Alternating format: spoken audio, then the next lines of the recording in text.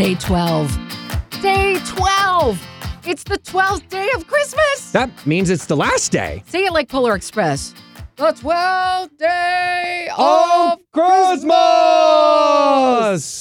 I mean, they do it with the present, the first gift of well, you know what I mean. Well, this has been a disappointing intro to the Anything But Quiet Time podcast. So one that we'll start. This is a little song that we play every time. Something. Little Johnny Mathis. It's beginning to look a lot like Christmas. It's how he says Christmas. Yeah, that's it. Can That's I go exactly back? it. I'm going to go back. Christmas. Amendment. It's beginning to look a lot like Christmas. It's so good. That's just fantastic. Yeah. I love hearing songs like that at Christmas time. We know as Christians that we celebrate Jesus, his birth, but I do think that Jesus himself would be singing along with those kinds of songs because it's the spirit of celebration and it's so beautiful. Well, you think about even a Passover festival that, Jesus went to. Yeah. And I think about all the celebrating and the good times and the conversations and the family, Absolutely. Hanging together and stuff, During Passover, there would have been a clear time of talking about what happened with the kids in Egypt, that God helped bring them out of that place. And yes, there would have been more somber moments, but yeah, there was so many different celebrations from the Festival of Lights. I think Festival of the Tents is another one. Am I getting that wrong? Anyway, there's a lot of festivals. Why? Because God wanted to encourage people to celebrate, to celebrate his goodness. And I love the story of Christmas, though, that helps us celebrate in sometimes really festive, like yesterday with the shepherds getting invited to see the birth of the King of Kings. That's cool. To those moments of, Mary being told by Simeon, the prophet, and a sword will pierce your heart. And well, that doesn't sound like fun. At the same time, it's just like when you have a baby. There is this incredible relationship that you have with this child to follow some pain. And there's going to be pain and bumps along the way when you're raising your child, certainly. But what is the one thing you hear from mothers and fathers? It's worth it. It's worth it. So this Christmas story, man, it's worth it. The birth of Jesus. And again, if you are just starting this, because maybe you scrolled down and this is the first episode available, we would encourage you catch up on 1 through 11. But the gist of it is that Jesus is the Son of God, born of a virgin. We went through the 2 trusting parents and the 3 wise men, and they go to Bethlehem for taxing purposes, and there were angel visits, and it was a long trip to Bethlehem. And now we are on the history of where it came from and what it means today. The 12 tribes. Yeah, it starts there.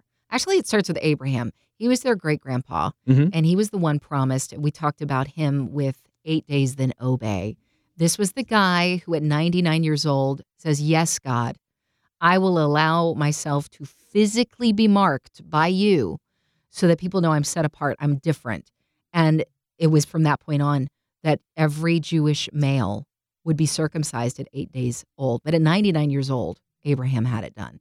So that, along with so many other things that we find out about his obedience. And God said, because you were faithful, you were obedient, I am going to have so many kids in your lineage. It's going to be amazing. So many descendants, including kings, including, in fact, the King of Kings. Yeah. So it starts with Abraham, and that he's got kids, and that they have kids, and then the kids eventually become this 12 tribes. No, okay, I went over that earlier this year. In fact, when we started the podcast, I think it was on that part of understanding, all right, the 12 tribes were made up of 12 people, and they were kids of Jacob. Yes. And that's just, Jacob is the grandson of Abraham. Yes. Is that right? And so, yeah, that would be right.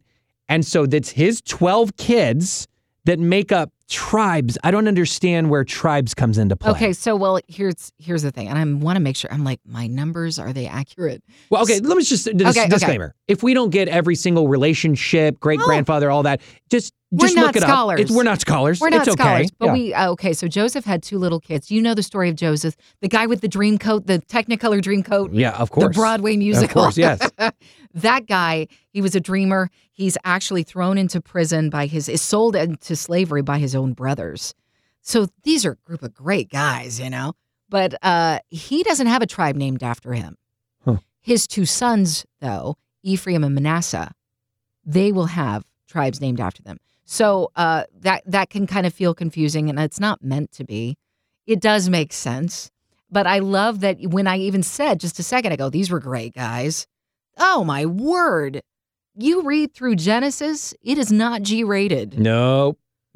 So it was the faithfulness of Abraham that carried over to Isaac, from Isaac to Jacob. Jacob wasn't all peaches and raindrops and bunnies. Thank you. Yeah. I needed another something. The third one. It comes in there. threes, yeah. So, but it was the incredible faithfulness that passed along to Jacob, from Abraham, and of course Jacob finding his own relationship with God. It took some time, but it was troubled, certainly. And they all seemed to struggle with favoritism, which was a thing. But these kids, they grew up and they had kids and they had kids and they had kids. And instead of just saying, oh, yeah, that's Ephraim's kid or that's Issachar's great-great-great-great-great-great-grandson, it just got to be, you know what? They're part of that tribe, if that makes sense. Like instead of you got 15 cousins and it's like, it's one of Clark's kids. Yeah. It's like that. Yeah. Okay. All right. So there's a lot of people after a while, though. You think about it. And so that's a lot of people. A lot of people. To Jesus' time that come descendant from that. Yeah. And where does that tie in with Jesus coming to this earth and then dying? So one of the prophecies that was fulfilled, and we sort of covered yesterday, we kind of skimmed over prophecies really quick because there's so many. He would be from the line of Judah, one of the sons of Jacob. And that's incredible. Judah is a very interesting figure in the Bible.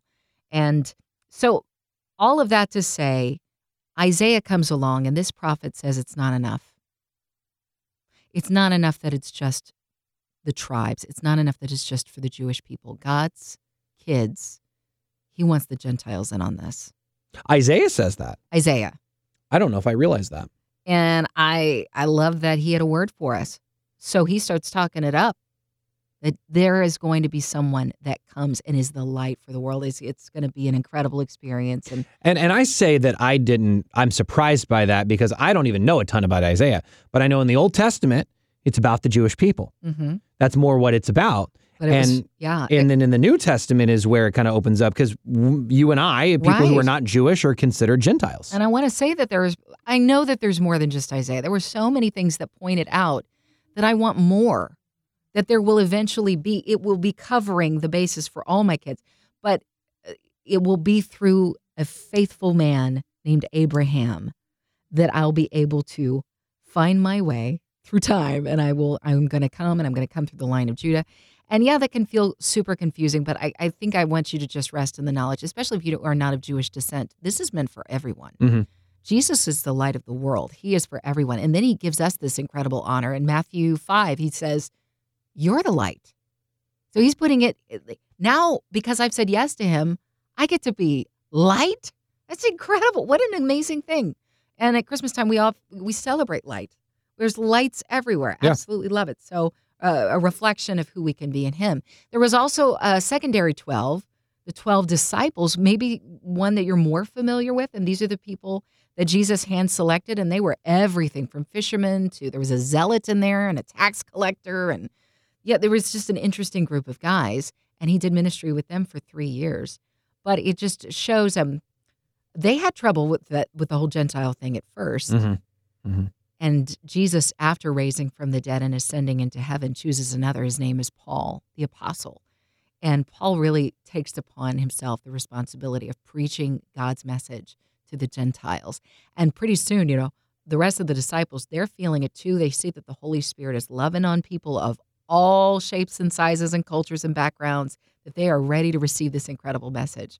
But I think it's interesting that through the 12 originally with Abraham, and then through even the 12, because it was the 12 that started getting the ball rolling with Paul, even with Paul's frustration, if you will. He was Saul at one point. Do you remember that story?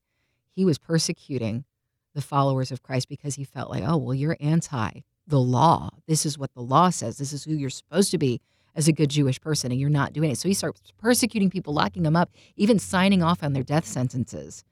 But Paul is visited by Jesus. He has this incredible experience and begins a new relationship with him. He follows after Jesus. So it's even through the disciples' leadership, if you will. He wouldn't have called it that maybe at first. He would have called them traitors.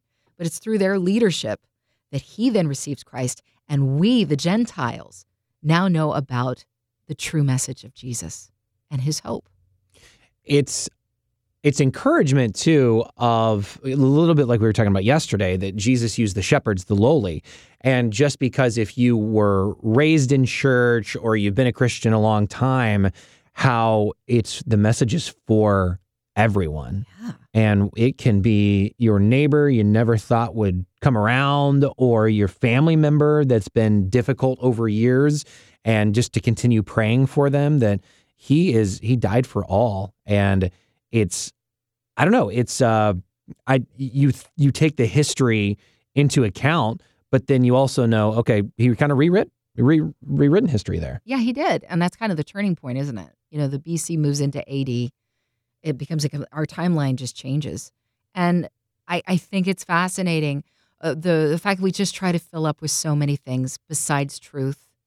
Because for some reason we think it's easier to swallow what we can see than what we can't see, even though we know that what we see and we swallow is wrong.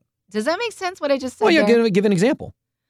Okay, well, I will give an example. And I'm going to make it not the typical drugs or even filling up with sins of the flesh kinds of stuff. I'm going to talk about the stuff that maybe feels good in the moment, like gossip. Okay. Well, I'm going to chat with my friend Cindy. We're going to talk about all of the things that went down with their family and whatever it is that doesn't keep your focus on Jesus on a daily basis. We try to find things. For me, definitely at times I've struggled with food, something to fill up. And I lived as a Christian my whole life.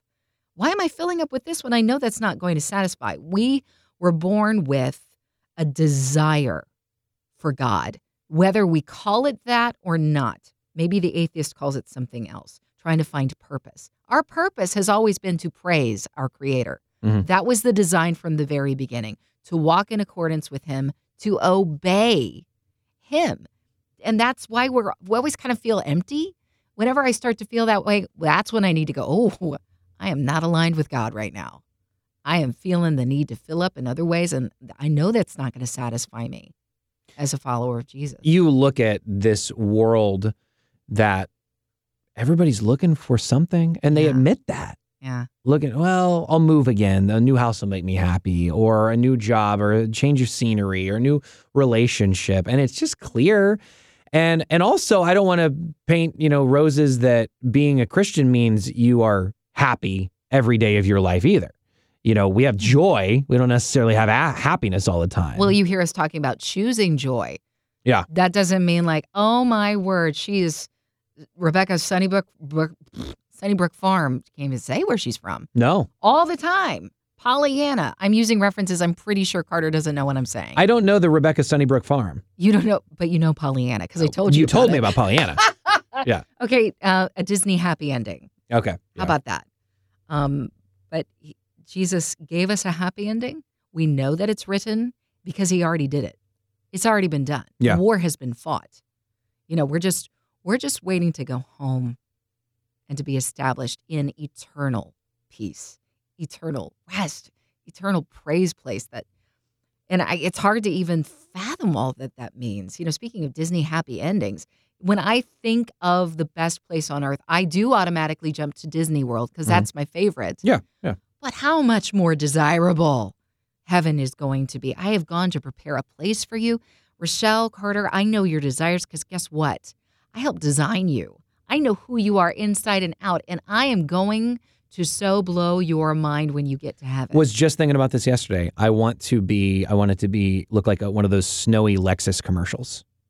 Okay. It's just the with treetops are glistening. Well, not necessarily even the car, just the scenery around it. It just looks beautiful. But I can't verify if this is a true story or more of an urban legend because my friend told me this and I find it online. Okay. But just with, talking about people are looking for something. Yeah. Jimi Hendrix is an incredible guitar. I mean, one of the best guitarists of all time. Was, yeah. I mean, incredible. Yeah. my friend told me this story, that there was a believer in Jesus in the crowd at a concert, at his last concert, Jimi Hendrix's last concert. Yeah. And Jimmy played incredible. And then after the song said, hey, does anybody know the point to life? And the crowd cheered or whatever. And he's like, no, I'm serious. Anybody know why we're on this earth? Yeah. And it was, you wouldn't ever think that a concert's appropriate time, but it seemed like maybe he had Jimmy would have listened if he had said Jesus or can I talk to you after the show or something like that, and didn't say anything. And that night, Jimmy passed away. Now, again, I couldn't verify if that was the way it happened or just an urban legend or not, but you can imagine there's been scenarios like that with different types of people, whether it's a concert or not. And I think what I get out of this whole series that we've walked through is that everybody will have a nativity, be okay with the most of the world's okay with the nativity, and even some of the Christmas carols that have overt, Christian lyrics in there. We have a platform at this time of the year to be able to talk about this real, relevant story. Yeah. With people that are looking for the answer to life. And I want to encourage you with something that I know I can struggle with in condemning other people's views during the holidays. Well, that's not about Jesus. It should be all about Jesus. Well, wait a second. My father would always tell me, find the one thing in a conversation with a person who may not feel the same way as you do. And when you find the thing that you can applaud and encourage them about, then offer, may I tell you what I think? Yeah. Oh, yeah. But instead of I can tend to look down my nose at people for, and not necessarily faith, other things. It may be, I don't know, you've tried that meatloaf? That's terrible. Try this meatloaf. It's just the weird things that we get caught up on. It's true of our faith. And we can be so right about who our Savior is that we can be wrong in the presentation of who he is. Because he did not come into this world to condemn this world, but that this world might be saved, is John 3:17. It's one of my favorite verses. He's very clear that if you don't choose me, then I'm sorry, you're not choosing life. So we're very concerned about making sure those around us know who he is. But there is a way to present him. It's like a steak dinner. You don't put it on a trash can lid to present it. You put it on a platter. You make it look beautiful presentation because that's who Jesus is. He's wonderful. So am I presenting myself in a way that's going to either turn people away or make them go, I want to sit at this table and feast? Thank you for spending time with us during this series. This has been an amazing time. Of course, we'll be back with the Anything But Quiet Time podcast in just regular old form. Regular old form. And hey, Merry Christmas if you're listening to this around Christmas time. Did you say old because of the Pollyanna thing? Regular old form. No comment.